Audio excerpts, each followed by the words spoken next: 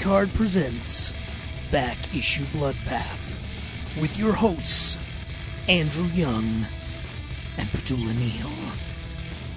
3 words. Consistent, compelling artwork. Welcome to Back Issue Bloodbath. I'm Andrew Young. I'm Petula Neal. And this week we're doing a creator spotlight to kick off Black History Month. And this specific creator is somebody who can sum up in those 3 words that I just said. Consistently compelling artwork. And that is Brian Stelfreeze, a man who's been drawing professionally since 1988.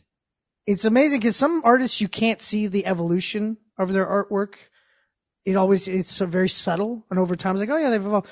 With Brian, it seemed like early in his career, every project he was trying a slightly different variation on his artwork until he found like the sweet spot. Like if you go back and look at his first work, Psychops from 1988, it's very Frank Miller. Like all the lines and everything, it looks like it's Sin City, but sci-fi. And then now when you look at it, it's like, if you look at a cover he's done, it looks like almost like a Drew Struzden movie poster, you know? It's like that detailed and really like stylized. And so I'm just amazed at like how his artwork has evolved with each passing decade. His line work as well, I like the most, and I'm sure we'll talk about this more. It's not the covers. I love some of the covers for Black Panther, but it's that first page inside where they do like, you know, who's on the book and the different characters like that. Yeah. So that's sort of title knockout kind of graphics in style for the internal credit stuff. And that also is something that he's played with before as well. The style like the most was in the Black Panther run where it's this like black and white. And in a way, it's like the styling work that they did on all of the new kind of Hickman stuff and X-Men. It's like he gave that to Black Panther, but it's completely different and it has their own look. And they did continue and repeat it even after he wasn't doing the internal art on the books. He still kept doing not just the covers, but he would do that part as well. Yeah, yeah. I love that. I love that layout and the sort of taking those graphic elements that he did on the art in the early ones, where you have almost like geometric patterns to kind of show the tech and vibranium and how it's built into like fabrics and stuff, but then did that on that internal kind of cover page. Well, let's just quickly talk about the tech that you mentioned there for a second.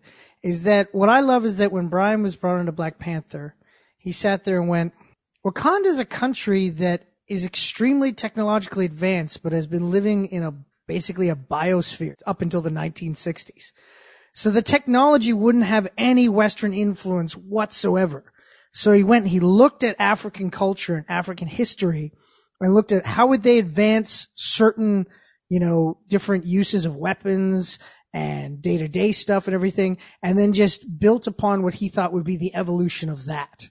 And so if you look at that, all like the weapons and everything that the Dora Milaje carry and everything, you break it down, it is a traditional weapon. It's just now got like technology added to it. It's just kind of cool because he was the first person to actually sit there and go, well, yeah, it would have no Western influence at all. It would just be Africa. Having an artist that sits there and thinks about, you know, a character that's been done so many times and gone, how can we bring more logic to the character? How can we bring more authenticity to the character? In fact, he said, there are many ways to do Black Panther wrong. There's a few ways to do it right. And so you got to do it right. Otherwise people are going to notice. And, yeah. You think with his background of having worked on another character that, you know, dresses in black with pointy ears and sits in front of a lot of tech a lot. Yeah. Although he said mostly covers. Yeah. Still, it's like that they both are so different and it's the same guy drawing it, especially looking at like the difference between his Batman covers, like the Shadow of the Bat stuff and the Black Panther stuff. There's other artists that we talked about where it's like, I can go on for days about a Dodson eye. Yeah.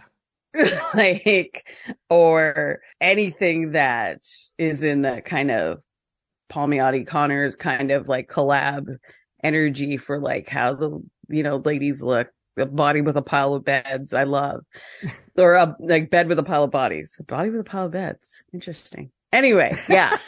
So all that to say, there's certain artists that like we like how they built on, layered onto things about their style that are consistent. For him, like I wouldn't necessarily be able to say you could hold up 10 covers and I would 100% guess which ones are his, but they could all be his. Yeah, exactly. As I said, the evolution of his art, that he finds a pocket and he finds the root of the character, and that's what he works off of. I want to read a quote from a talk he did at Mondstadt College of Art on February 13, 2020. It's just shortly before the pandemic. He's like, one of the things that I always try to think about as a storyteller is we all have questions. If you're a storyteller, chances are you have a problem, a thing you want to get out there. You notice things that are weird, or you're incredibly weird or something, and you want to say something about it and you want to do something about it. And art kind of allows you that opportunity to get that stuff out there. I oftentimes struggle with seeing something and going, do other people see this? Do they see what's going on here? And I use my illustration work to point out that if I think something is wrong or unfair, I can point that out in my illustration work. And the cool thing about it is that I get the ability, like the coward I am, to hide behind it. I can say and I can do incredible things. I can convince you something that you might be totally against with my illustration because you don't see me, you see my work, and you judge the work. You don't judge the viewer. Art, like each project that he brings, he finds ways to talk about what is present in our reality. And not every artist does that. I always wonder what it's like for some of these artists that have somehow managed to work, especially not just at one, but both of the bigs over the years. Well, he's worked for, as he said, almost every major American comic book publisher. He said he's worked for the big wigs and some small toupees. So. As in another interview, he's talking about how he got on the Black Panther run, and he was asked, and here's the thing, we hear all about the Marvel secrecy for the films, and you see the actors like laugh nervously, like, is there a red dot on me right now while you're asking this question? Or the whole Tom Holland story about how he legitimately found out through Instagram because like they didn't even call him first. Yeah. I forget that they also do that to the artists. So like they asked him to do the run and didn't even tell him about Ta-Nehisi Coates first. And they just wanted him to say yes. And he's like, but can I, like, no, we're going to be collaborating on this? And I'm sure at the time they were just doing their normal Marvel nonsense. But you got to think, listener, if you're a person of color working in probably like many other professional industries, unfortunately, in North America, mostly white spaces, you may or may not have had run-ins with other people at work who are like varying degrees of like cool or not cool. So especially for somebody, it's like, it's not just covers on this. He did like internal stuff for, I think, the first 5 or 6 at least. After issue 9, he goes to covers. Yeah. Okay. So he's got to be thinking, okay, I'm going to have to collaborate this person like more than just doing the cover because, you know, there's back and forth, there's notes, whatever. Like, is it one of the not good guys? Or is it like one of the okay guys? Or, yeah. And I'm saying guys, I'm not gendering. Let's remember, we already talked about World of Wakanda, where it was like the first time they had 2 Black women writers. So it was a pretty safe bet for him to think guy at that point. Yeah. And how many jobs has he had to accept, not know who the writer is, and then be like, not this motherfucker again. But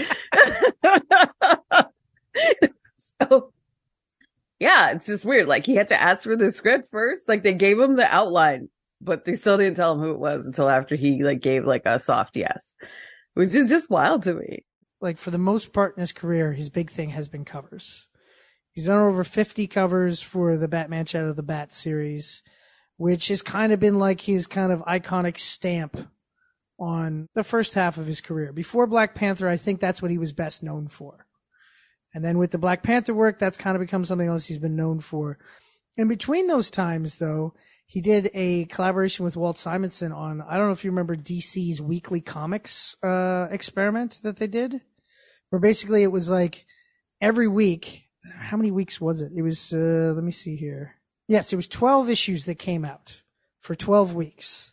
And they were published in 14 by 20 broadsheet format, deliberately similar to a Sunday newspaper comic section.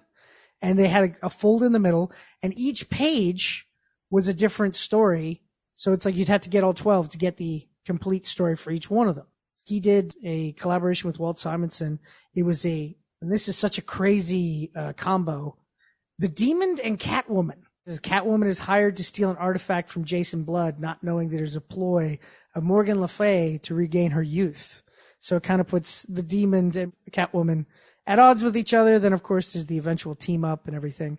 And that's one that I like. A lot of people really enjoyed, but it's one of those things that after the big craze happened, nobody really talked about it. Once they printed the big collected hardcover edition that would not fit on any shelf because it was 14 by 20, nobody really talks about it anymore. That was like in 2010, 2009, 2010 is when that stuff happened. So that was a really cool kind of like little thing he did for DC. And then, of course, he also did Daymen for Boom. But, like, again, when you think Brian Stelfreeze, people kind of just think Batman covers and Black Panther. Now, again, there's some artists who never catch hold where they're even known for anything. But the fact that he's had so much output over the years and worked for so many companies and been like a journeyman everywhere that is kind of really only known for two things, even though he's done tons of stuff. Comics are a fickle breed. Yeah.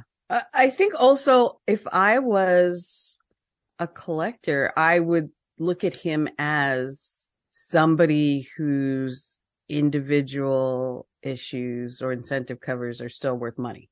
Yeah. So that's one where I was like, let me just see something. Listener, for the younger folks, there's a site out there called eBay, where you can buy things, sometimes other people's things that they used to, like, think of it as thrifting. I like but make the fact it that you stuff. think that young people are our main listenership. They're probably people just like us listening to. You're right. Yeah. No, there's a couple of my friends' kids that might occasionally listen. Oh, okay. I told them absolutely do not let them listen to the filter, but they might anyway. So one of his earliest jobs was something I've recently talked about fondly, the Marvel Swimsuit editions. Yeah. Yeah. And that individual issue is worth, like, there's multiple listed on eBay, but a good one in good condition, allegedly good condition.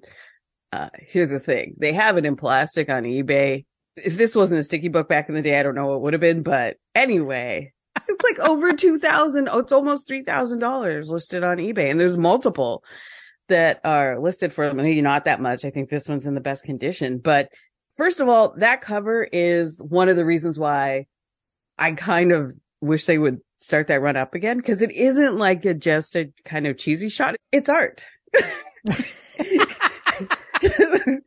It's taking a classic comic character. It's taking like the idea of a swimsuit edition or like a page, whatever, girl or a pinup. And it's mixing these two very visual, recognizable styles perfectly. Mm. And the She-Hulk one is just chef's kiss. Like, I kind of, if they do a second season of She-Hulk, I definitely hope they have at least a nod to this cover in there, because it would just be, I mean, the show already gave every kitchen sink inside joke eye wink to everyone, but this would be ideal because this one's a classic, and you can't find this anywhere, listener. You'll just have to like Google and look at the cover, but it is a beautiful cover. But some of his other covers, like one of his hip hop variants from Black Panther, like his Miles Morales Spider-Man. You've heard me many times say I judge books by covers, and sometimes I'll just buy an issue of something and I may not even keep buying it physical or buy the rest of it. He's definitely, if I was looking to try to get any kind of possible sales bump for a new title, he would be, in my mind, an easy fix. Like, let's go to this guy, at least for, let's say, the first 3 covers, just to establish some kind of, bump for someone just walking by to have a chance of picking this up instead of something else. So I think that's another way he's been deployed over the years, kind of quietly, on different titles or brought into things, but he doesn't necessarily get known for that. But I feel like those who know. And I feel like if you were still collecting like singles, physical singles, I would feel a little safer investing in Stelfreeze, variant or incentive cover. And right now, one of his more recent incentive covers for the new Monica Rambeau, which is gorgeous, by the way. And again, you would not be able to pick this up in a store unless you were like a treasured regular customer. It's already listed on eBay for like many hundreds of dollars. It's like, yeah. So I think he's been deployed also quietly as this like variant cover guy. And this is like, you wouldn't see these, listener. Like variant covers you might see, but incentive covers, that's really only like comic stores get like maybe one of those, and like they don't get them all the time. The idea is they got to order like 50 to get one and stuff like that. Yeah. They got to order 50 of the regular to get one incentive cover. Yeah. Yeah. Like I got an incentive cover once by mistake for something, and the store called to ask me to bring it back because they put that in my box by mistake instead of the actual cover. Yeah. And I didn't want to give it back. I did, but it hurt because it was so pretty. Yeah. When I was working at a comic shop, there was the Wolverine Origins series, not Origin, but Origins, where it was an ongoing series. And in the 5th issue, I think there was a cover where it's like Wolverine with the American flag painted on his face. There was an incentive cover with the Canadian flag painted on his face. And almost every guy that was getting that book on file was like, I want the incentive cover. He was like, the guy who owned the store was like, listen, we're going to have to do a raffle. Yeah. Like you want to buy another 30 copies? Yeah. You want to buy 30 copies to get it. Sure. Yeah. You have to truly love what you do to, I think, also make that part of your whole thing, because you're drawing these beautiful covers and only a certain amount of people are going to see them. Especially now, because they usually don't use the incentive covers as the ones that are listed on digital and other things. Sometimes when it's exactly the same, but it's just like a different paper stock.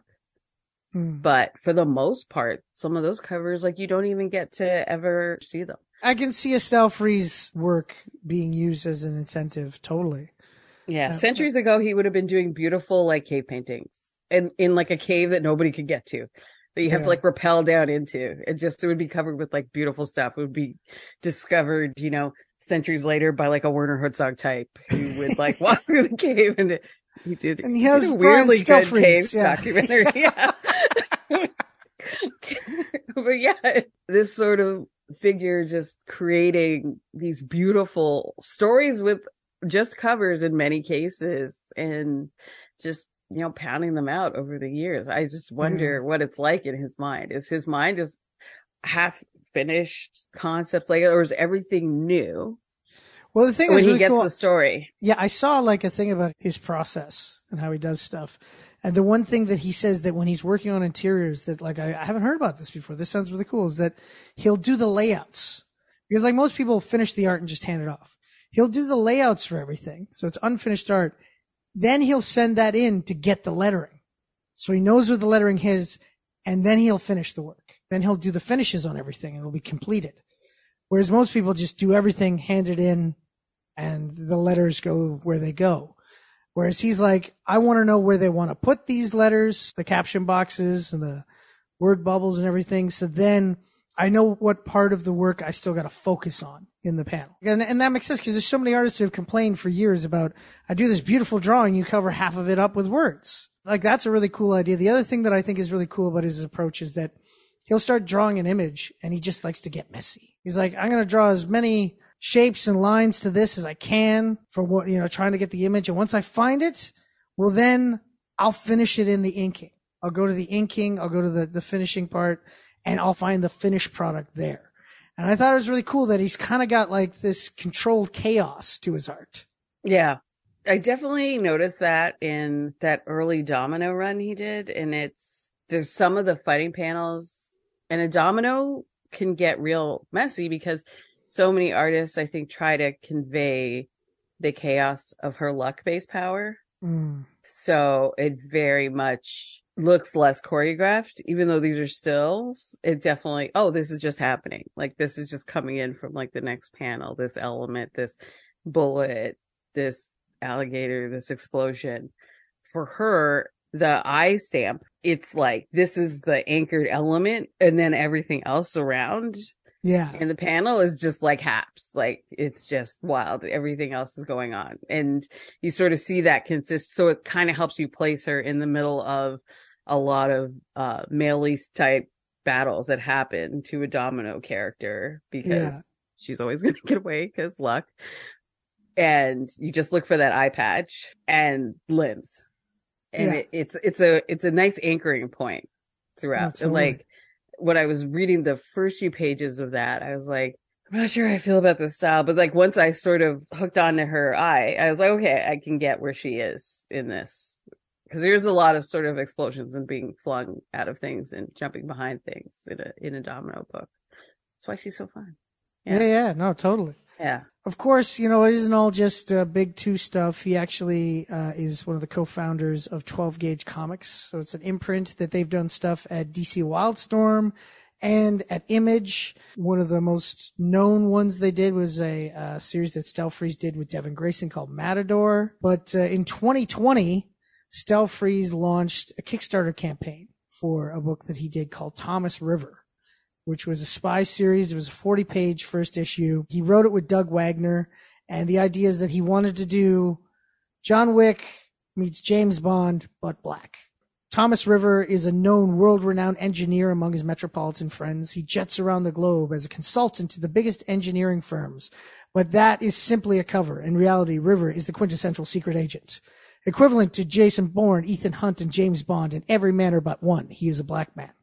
Raised by his working class family in Baltimore, Thomas was exceptionally gifted student. While he could have gone down the wrong path, and almost did, Thomas's mother simply wouldn't let it happen. After buckling down, Thomas earned a full ride to Cornell, where he double majored in structural engineering and linguistics. After graduating with honors, the CIA saw his true potential and recruited him to their ranks, and he did not disappoint. That's just an explanation of the character. He hasn't even gotten into the plot of the story yet. He basically goes on to say he's the most badass American secret agent ever. In the debut book, a terrorist attack unlike anything seen since 9/11 hits the United States. Many lives are lost. And as one of the attacks is in Baltimore, it hits all too close to home for Thomas River. But before the day is over, River is called in by the President of the United States herself and charged with tracking down the people who orchestrated and carried out this heinous act. As River chases leads across the globe in his effort to bring the guilty to justice, he will discover the plot goes deeper than he could ever imagined. And it's no surprise they made their Kickstarter goal. In fact, they surpassed it. And what was supposed to be 40 pages became 48 pages. And I hope that we actually get some Thomas River out there, because as I said, that was a Kickstarter campaign. I haven't heard anything about them doing like a series at Image or anything like that. But so far into his career, still coming up with compelling ideas. Yeah. And he does, like so many of the artists do, describes himself as a storyteller. It's not just the pictures. Yeah. So you got to think he's got so many ideas in there, and I hope he gets a chance to get them out. Yeah, totally. Yeah. It's been a weird year. It seems like every time I'm looking in like the front page of a comic book, there's like another tribute to a comic book artist we've lost. So thankfully, Brian seems to be okay. He's still okay. Yeah. Still wearing that yellow beanie, like still doing all right. Yeah. And he seems, and that's the thing. Everything I ever see him in, he seems like so calm and zen. Like he just seems like a calming influence. If he was around, I don't think I'd have any stress. That's the kind of guy he seems like.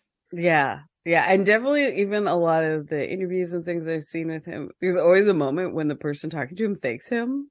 Cause he just like gives these like very well considered answers that are like very honest and thorough. He's just seems like a real mensch. Check out his art if you haven't. Although if you're a comic fan, there's a good chance you have seen his art, because as we mentioned, he's done a lot of it. I would recommend, of course, and I think you would too, the Nation Under Our Feet story arc, Black Panther, as a good entryway if you haven't seen any of his stuff before to check out. Totally. And if you ever happen to be at a show and stumble across one of his variant covers, pick it up. Like you at least won't lose money. Yes. Yeah. And if you're at said convention and you see Petula, she is going to be searching the quarter bins for that particular swimsuit, Marvel swimsuit illustrated with his cover. Absolutely. Maybe with gloves on. Maybe with But yes, I will be searching. Oh man. So we've come to the end of another Back Issue Bloodbath. Petula, where can people find you? At AnnaTiff.com on Twitter and Hive at Obesacantavit, Obesacantavit, and here with you. Of course, you can find everything I do over at geekhardshow.com. Follow me on Twitter at geekhard. Follow me on Instagram at Andrew_of_geek_hard. And of course, you can follow this very show on Facebook at Back Issue Bloodbath, where we post the new episode every week. But of course, the easiest way to make sure you don't miss an episode is to subscribe to us on wherever you get your podcasts. Whatever platform, be it the iTunes, the Apple Podcast, Google Podcast, Stitcher, TuneIn, Spotify, wherever it is. Sign up there, subscribe, give us all the stars you can, say nice things, and then go out into the world and say nice things to each other, because it's important to give out the good energy that you want to get back. This has been Back Issue Bloodbath. I've been Andrew Young. I've been Petula. Have yourself a good